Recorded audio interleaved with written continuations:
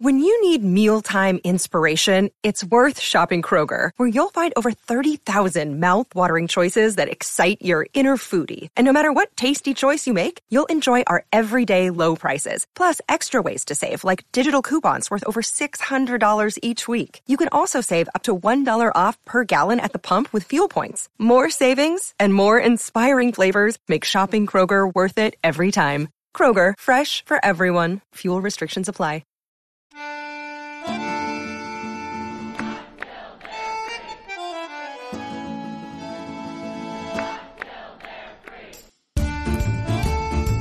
Oh yay, oh yay, oh yay, oh yay, oh yay. Willkommen, bienvenue, welcome. No, this is not cabaret, it's Think About It, a podcast about the power of ideas and how language can change the world, with Uli Baer. Does social justice and moral progress depend on free speech? Today I will be speaking with Professor Akhil Bilgrami of Columbia University. He's a philosopher and the author of many books, was the chair of the philosophy department at Columbia and the director of its Humanities Institute, and has two different interests, really, philosophy of mind and language and political philosophy and moral psychology. Professor Bilgrami will join me to talk about the value of free speech in making society better. I want to welcome my guest today, Professor Akhil Bilgrami, who is the Sidney Morgan Besser Chair of Philosophy at Columbia. Thank you, Akhil, for joining the podcast today.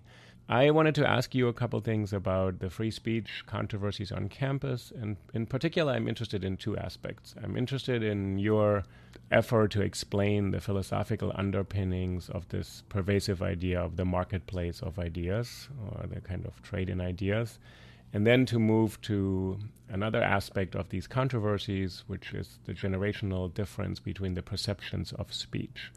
If we could start maybe by sort of opening up this conversation that there's an idea that the university should be a marketplace of ideas, that all ideas should be allowed, that the whole point is to pursue the truth by engaging with any and all available thoughts and ideas, and that this is rooted in John Stuart Mill and then Joseph Holmes' idea of a free marketplace.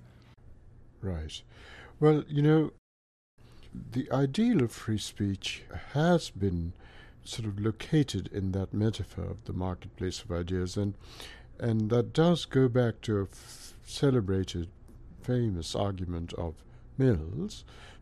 And I think that argument is actually just a grotesque fallacy, and I myself don't think that metaphor of the marketplace of ideas really is the source of the best justification for free speech, whether on campus or in the mondiality of the world at large.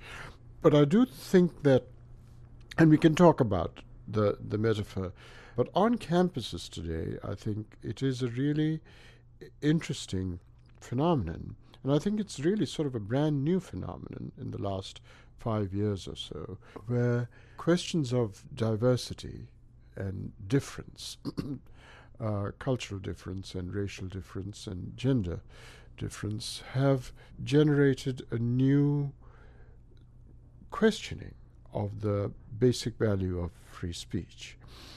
And that's an important thing to get straight on, because I think there is something quite novel that's emerging on campuses. I don't think it's the same thing that it's the same issue of free speech, for instance, that Galileo encountered in Renaissance Europe.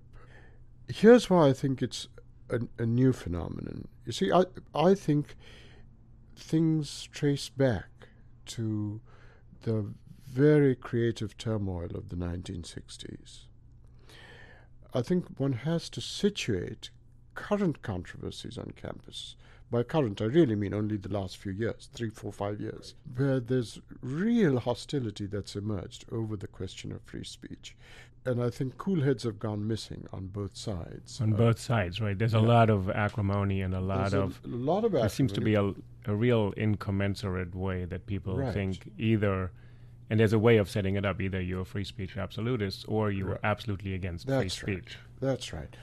But I think one needs to come to some grips with the pedigree of current controversy, and that really goes back to the 1960s, when the youth were, really protesting initially the misadventures of this country's government in Southeast Asia. And there was the whole draft of young people in conscription, and that protest really derived from or associated with a left politics that wasn't just about the Vietnam War, but really was about a critique of capitalism and so on, and imperialism, capitalism's... So you're linking this protest of the war to a larger critique of the kind of... Right. So I'm saying the issues go back to that. But what's interesting about that period is that questions of say, racial diversity and difference emerged at the same time as this left critique of American government policy in Southeast Asia as deriving from a critique of capitalism and imperialism. Now, when racial politics emerged in tandem with a left politics of that kind, it was a racial politics that was basically arguing for the political rights, civil rights, of a whole race of African Americans, of blacks. So it's a fight for equality. For equality. And it's a larger fight for kind of justice in a system that isn't set up to probably allow for this kind of equality. So you have this protest against the war as a critique of the American setup of society at large. Right. And the racial issues were in tandem. They came along with a left critique of society and economics and political economy and so on. And so it was very much a political set of claims on the question of race, civil rights, and one of the most remarkable pieces of legislation in American history emerged out of those struggles. So the Civil Rights Act of 1965, which was for the first time establishes equality in all sorts of institutional settings, workplaces, accommodation, transportation, etc. So we have a moment when there's equality established socially. Yes. Right. Now, what's interesting is that when racial politics divorced from a left critique of capital, of imperialism, and so on, in the decades that followed, basically from the 80s on, it was no longer just a political struggle for economic and civil rights, but it became really the focus changed to culture and identity, right? And that was a very marked shift because it wasn't tied. Racial politics was no longer tied to a critique of capital, but it was just a cultural critique. And so Can we stay with this for a moment? So let's say in the 60s we have a kind of demand for racial justice, for political and legal equality.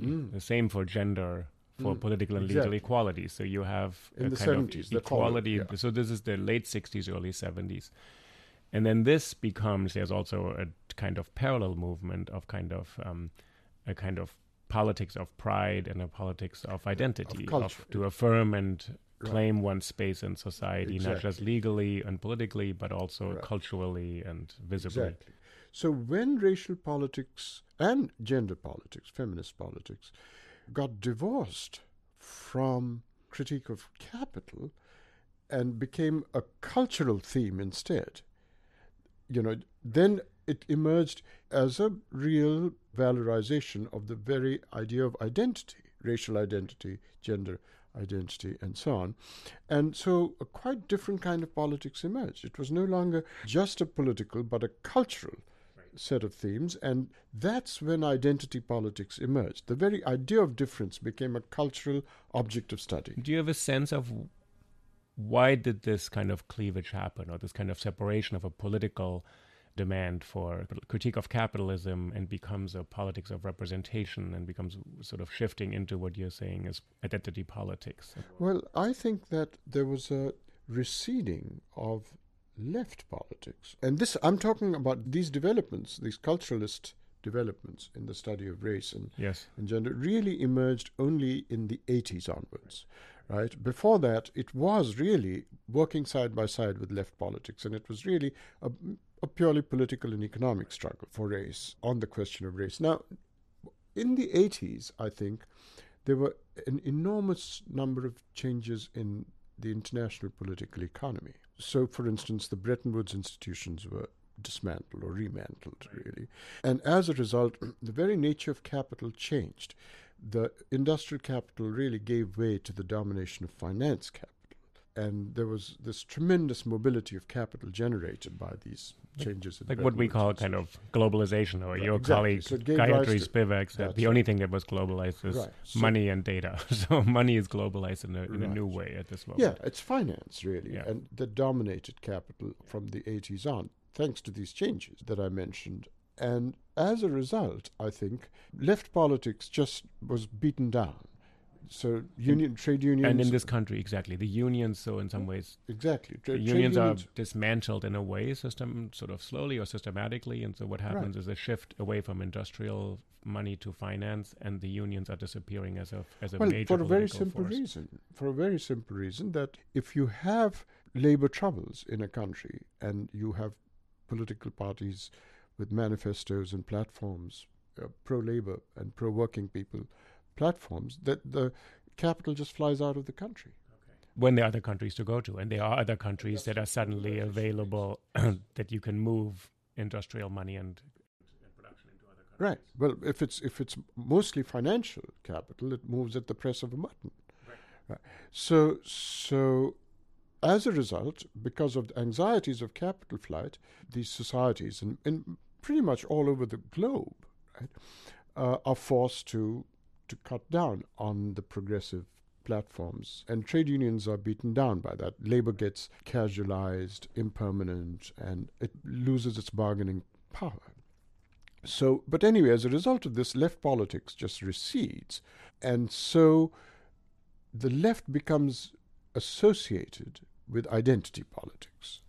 And so can you say a little bit about what you mean by that? Because that word has become such a kind of term of disagreement in itself. So it's basically a culturalist shift. So identity is no more a racist struggle to achieve economic equality, but it is to insist that there is a cultural inferiorization of whole races, of a whole gender, and all of that is true. And I think one of the most interesting things that emerged on campuses is how the centrality of class as a concept was dethroned. So the left has always emphasized class identity over other identities.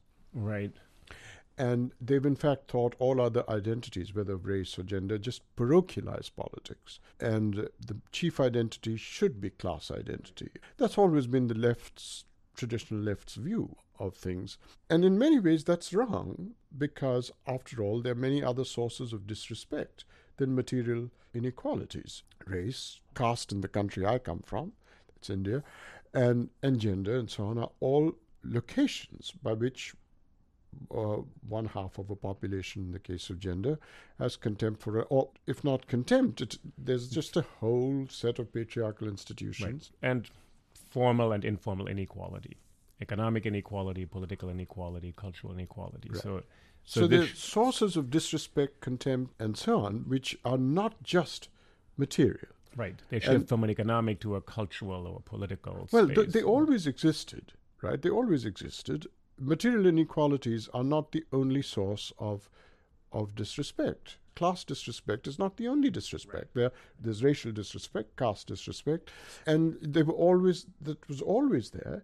It's just that the left focused on one kind of identity, which is class. Can add one thing to the universities. What's interesting in American universities, if you reach back sort of 30 more years, in the late 40s and 50s here, through the GI Bill, a huge influx of really people from different classes into the universities. There's a kind of increase of people who didn't go to universities, a big kind of massive program, essentially, affirmative action for basically people from lower classes to attend higher education. And then in the 60s, you have women, and especially African American or minority students, entering the universities. You have this big shift So in some ways, what you're saying, they're describing the left's detachment from class issues and attachment to cultural issues, is also that the universities did make a huge leap forward to bring more people into the universities. It's no longer such an elite institution by the 60s. And then they're adding women and minorities in large numbers. Of course, there were a few, but they're really in large numbers.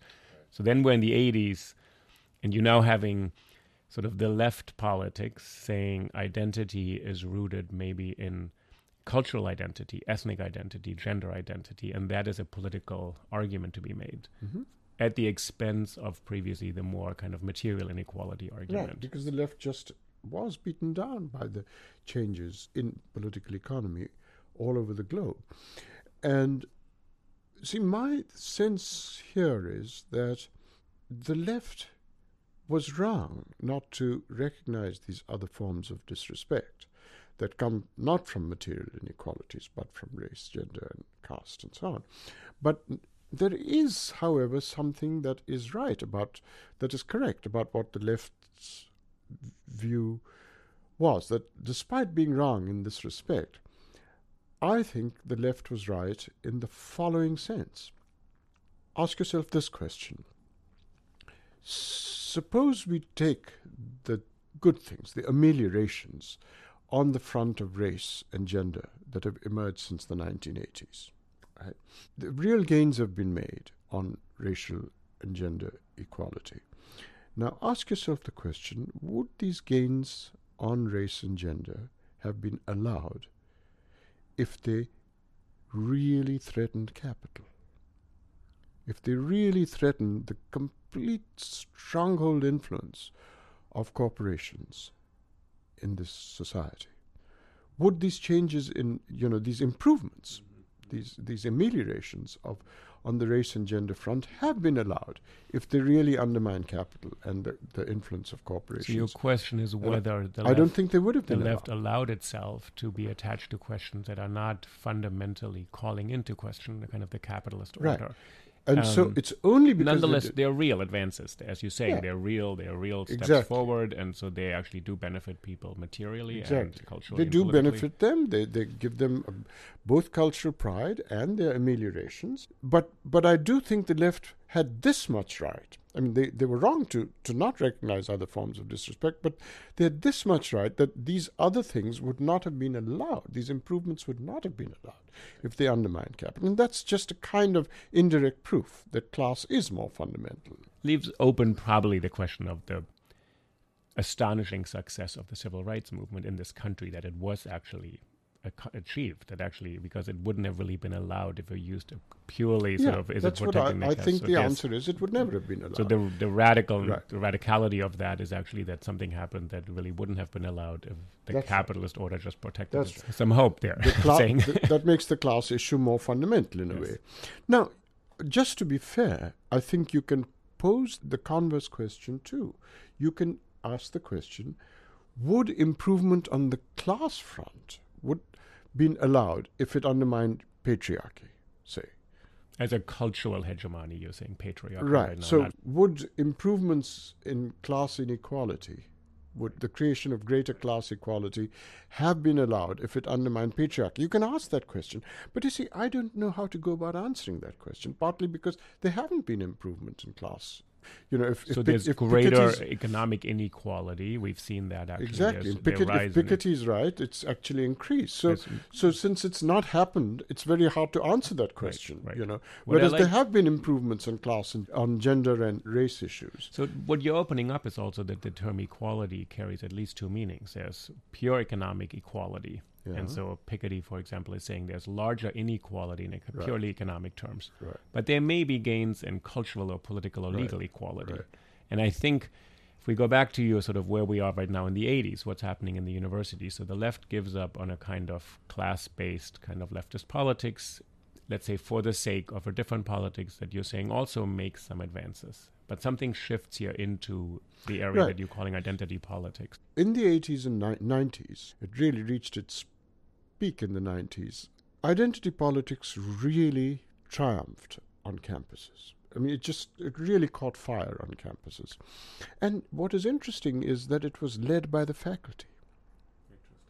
It was not the students. See, the students were active in the 60s and early 70s, but they were not active in this transformation on campuses in the 80s and 90s.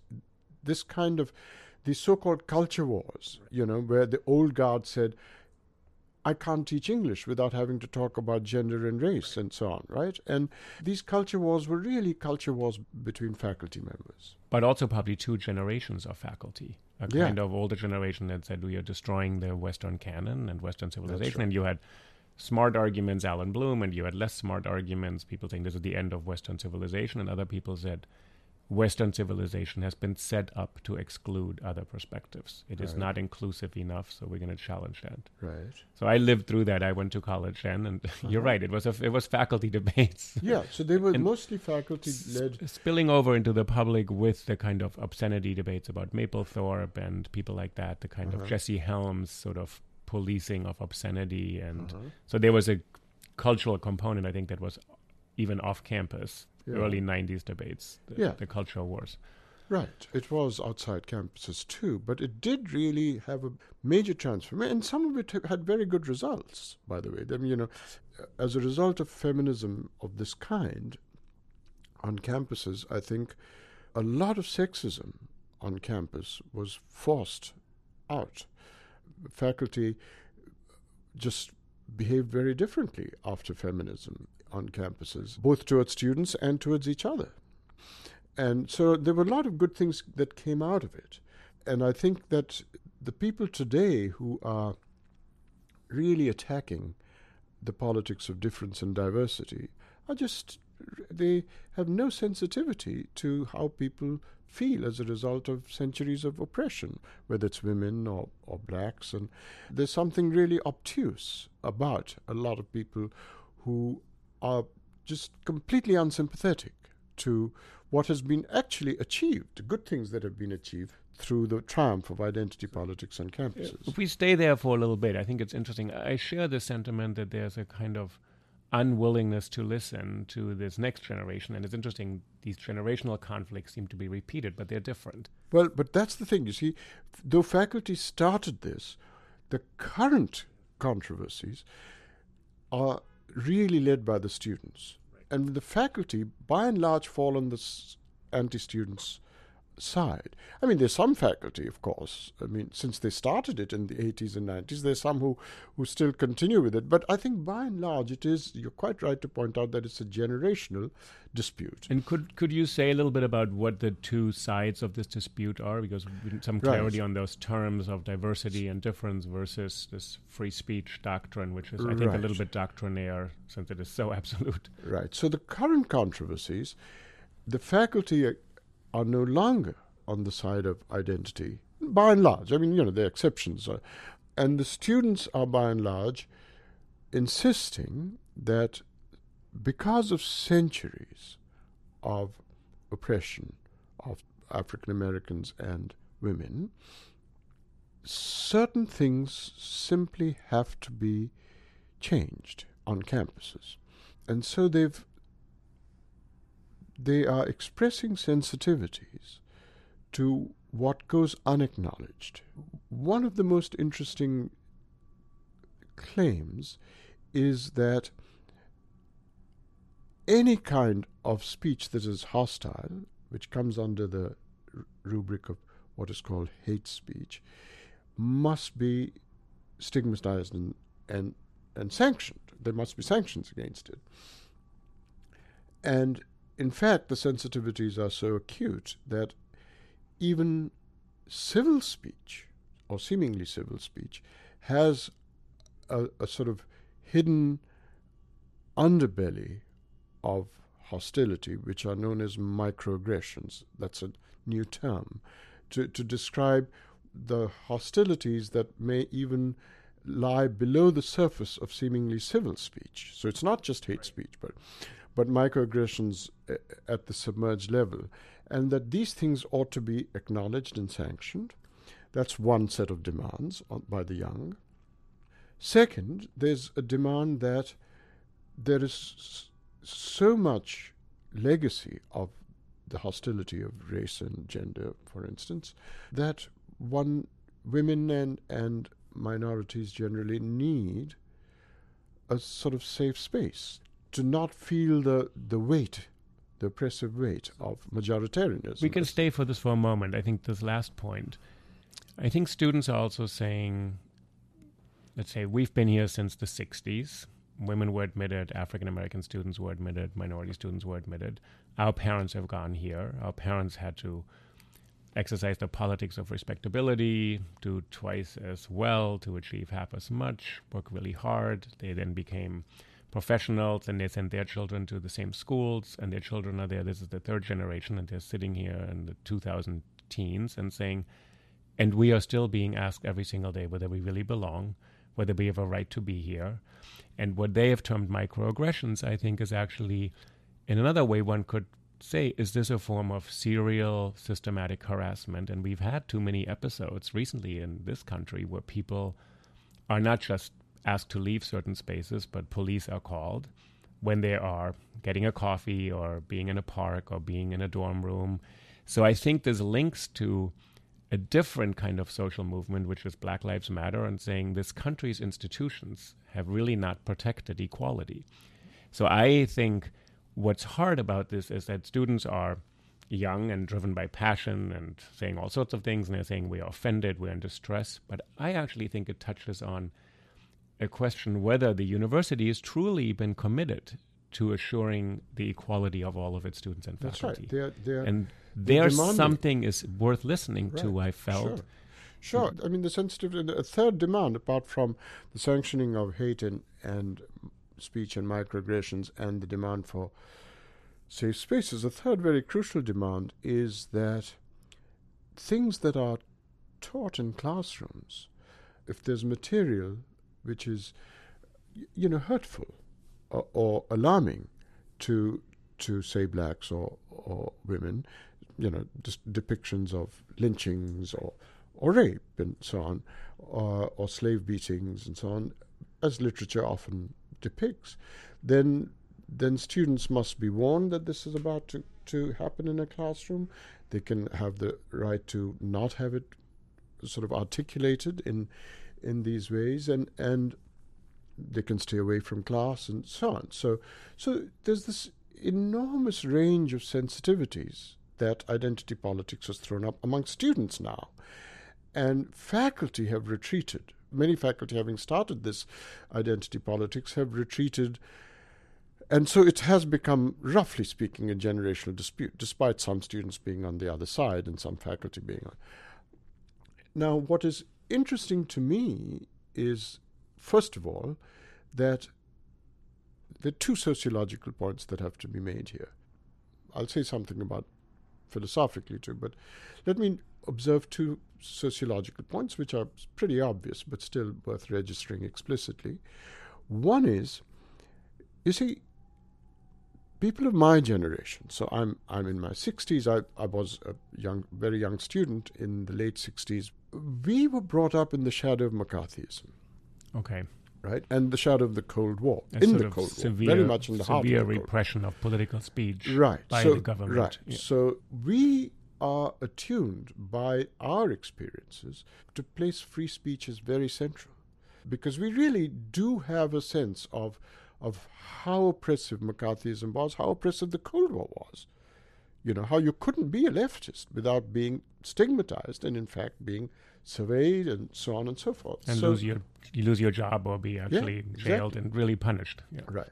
So the whole Cold War period and the sort of legacy of McCarthyism, which was much subtler even after McCarthyism faded, is something that makes, for the older generations, that makes free speech very central for us.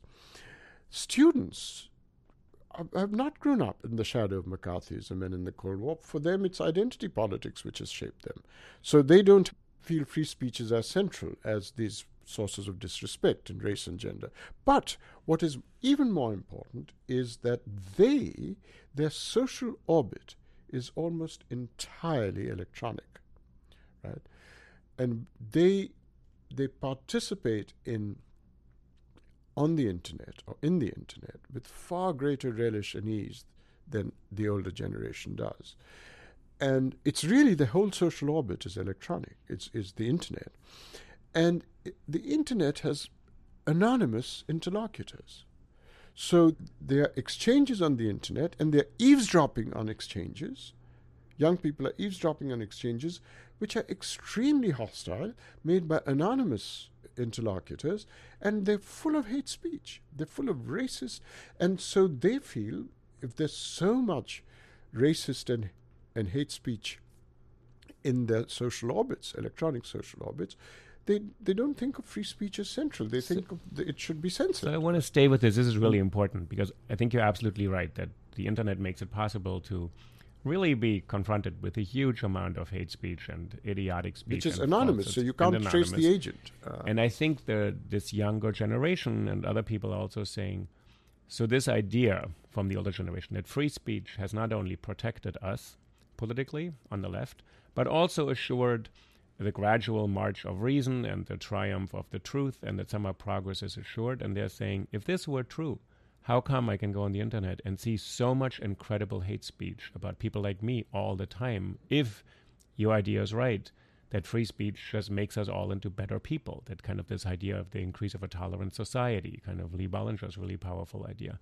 So I think they're saying, so you're telling me I should believe in free speech because it's really good for society and everybody, except that my group has been targeted and seems to be targeted more and more and more because of these free speech protections. So I think they have some doubt that this idea that free speech always benefits minorities and liberates everybody and brings us toward more equality may be an assumption, which of course can't be proven because we can't do experiments with society and prohibit speech. They just deny it because they see, since their social life is really electronic and internet based, not face-to-face and not voice-to-voice telephonic, but really on the internet. And the other thing, it's documented, so suddenly everybody can witness these things. So everybody witnesses suddenly what happens to minorities in this country because you watch videos. Every day there's a video of how people are treated. So I think the anonymity and the fact that everybody becomes a witness to this is very powerful,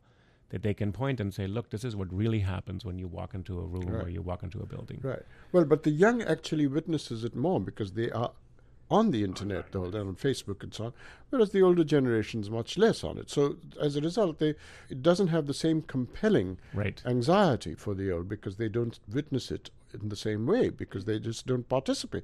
This is all of their social orbit is really electronic. So how can the older generation, people who actually really thought free speech has to be protected because McCarthyism was really a kind of abuse of sort of the government's power, how can you convince people who are challenging this idea and saying, and how can you convince them of the inherent value of free speech? There's goodness, there's political value in it. So that is the crucial question. Now, one of the things that you should notice, see, my view on this, and I've written about this in a recent paper which you might look at. It's in Ken Pruitt. I don't know if you know Ken Pruitt. Yes. He's the head of the Social Science Research Council. He's edited a special issue of Social Research, the journal Social Research, which is on scholarship at risk or something like that. And I've got a paper in there in which I argue that what the young are really arguing for, especially in the humanities, is to model humanistic inquiry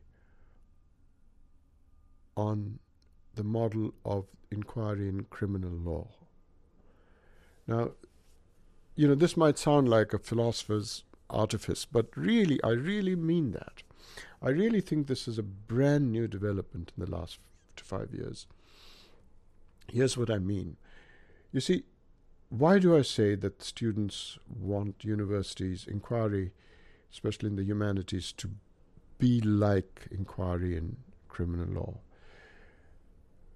What is inquiry in criminal law? Ask yourself. Well, ask the question, why is it that a juror in a criminal case is not given the instruction, keep an open mind, but is rather given the instruction,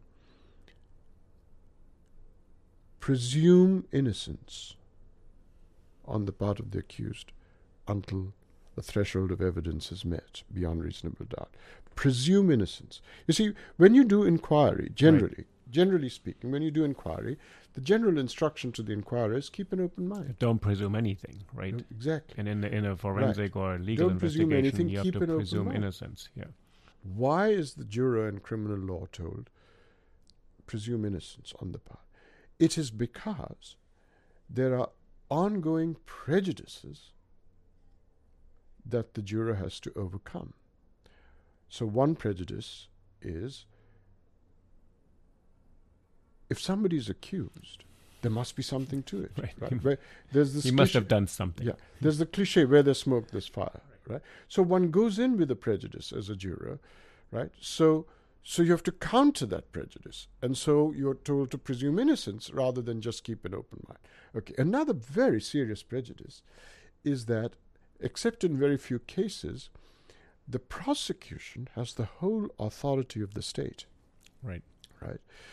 And so the accused is, so the jury is intimidated by the authority of the state. I mean, just think of the Milgram experiments, Of course, right? of How course, you really are susceptible to the power of And authority people to consent intimidate. to authority more easily than we thought. Right.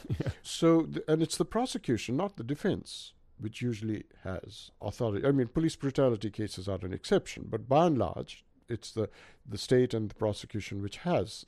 So, to counter the prejudice of, that you might be intimidated by authority, you have to favor.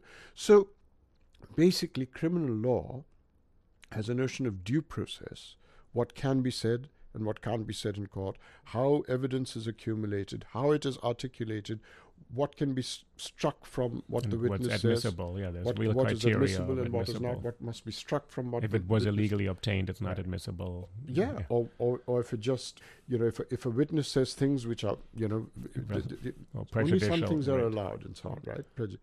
Prejudicial. So to counter prejudice, you don't give the instruction, keep an open, you give the instruction. So how has this become a model for students in the and the humanities? students are saying there are centuries of prejudice that exist in society, including on campuses, against gender, and we must therefore have an analog to due process, what can be said in classrooms and what can't be said.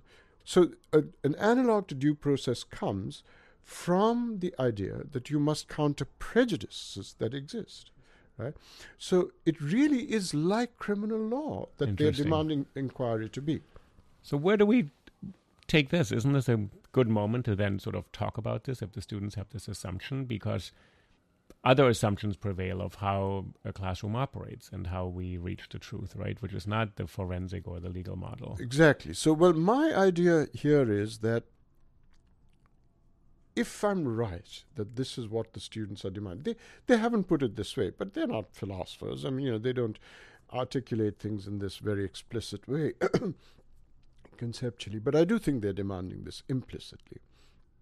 And if I'm right that this is what they're demanding, that there should be a form of due process of what can and can't be said in classrooms and so on, then I think that I would want to tell them, make a distinction, and say that even within criminal law, there are two models.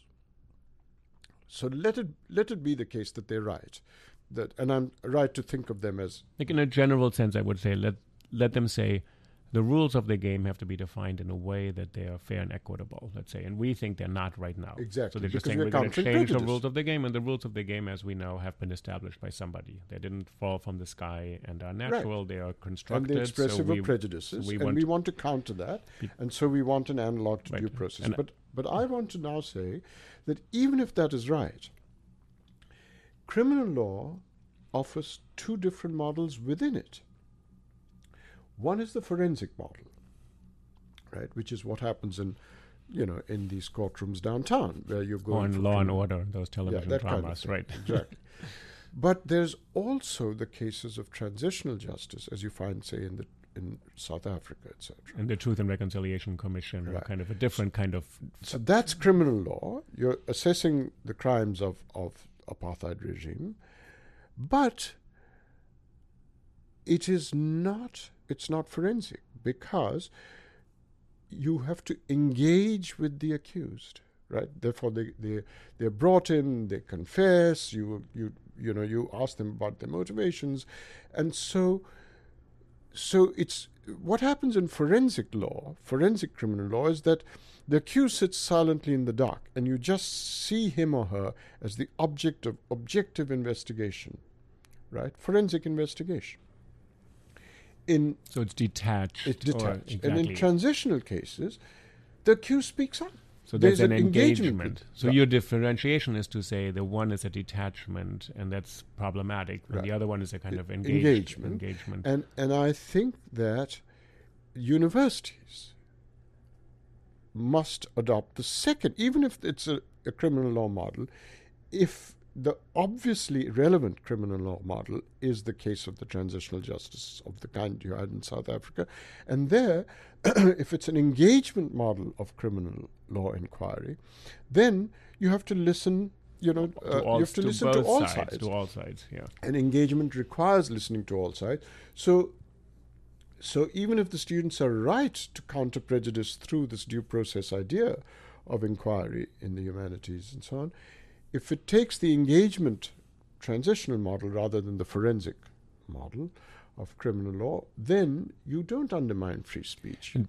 But you've written and pointed out that this engagement is reciprocal and has to happen on both sides. On both sides. And there cannot be a kind of blunt argument that free speech is absolute, we are the second-order argument, and you should just listen to us, but rather the side of free speech has to also explain what is the value of this, rather than just assuming this is self-evident. And I think there's part of the engagement that's not happening because it's not mutual or happening on both sides. Exactly. So I think the students don't get to say free speech comes second if there's engagement, but on the other, both sides have to engage. But that now, the notion of engagement is a very different argument for free speech than the marketplace of ideas stuff. Interesting. Very different. It's not just a free-for-all. Yeah, I mean, the marketplace of ideas thing is unconvincing for reasons that I've written about. Right, yes, no. I think really importantly that you've actually pointed out that it is kind of misleading to assume it's just it's based on the pure idea of rationality. Right. To just finish kind of on the extreme examples on campus are usually not necessarily in a classroom where someone's introducing a text, but they're really about kind of what are either called controversial speakers or really firebrands who are only there to provoke. And I think there's a gradation. There are some people who are there to provoke and some people there to just actually really instigate rage and strong feelings. And there I think, so what do students have to do to be told you have to listen to this? Because of course there are many rules of the game. We don't accept racial epithets. We don't accept slurs in classrooms. We don't allow for lots of speech. No, but you see, I think there's a confusion when people think. But so if I'm right that the argument for free speech is not the marketplace metaphor, but the notion of engagement, one shouldn't insist that engagement means dialogue. You see, dialogue is just one kind of engagement. Now, I don't think you can engage with somebody who's coming and shouting and has no desire to hear you. Or who's saying people like you should not exist in the university or on the planet. Yeah. So they don't want to engage. They just come there to abuse and shout, right? And maybe there are speakers who want to do that. But the point is, you can't have a dialogue with somebody who does that. In fact, my view is you can't have a dialogue with anybody who's not your equal. Equal meaning willing to engage in the terms of reasoned debate, or... No, I just mean you can't have a dialogue with the master. If you're an oppressed person, right, a slave can't have meaning in a political sense, not the master of a college. No. I mean, just the privileged, right, or the. Okay. So I mean, a slave owner can't have a slave can't have a dialogue with the slave owner. So the principle of equality, everybody's ideas matters equally in this context. Well, so dialogue is not possible when there is real power relations, but not all engagement is dialogue. You see, suppose somebody just comes and rants, right? You don't have to have a dialogue with the person, but if the person is saying things, right, let them circulate. Let what they say circulate and speak to the ideas that are circulating in them, right?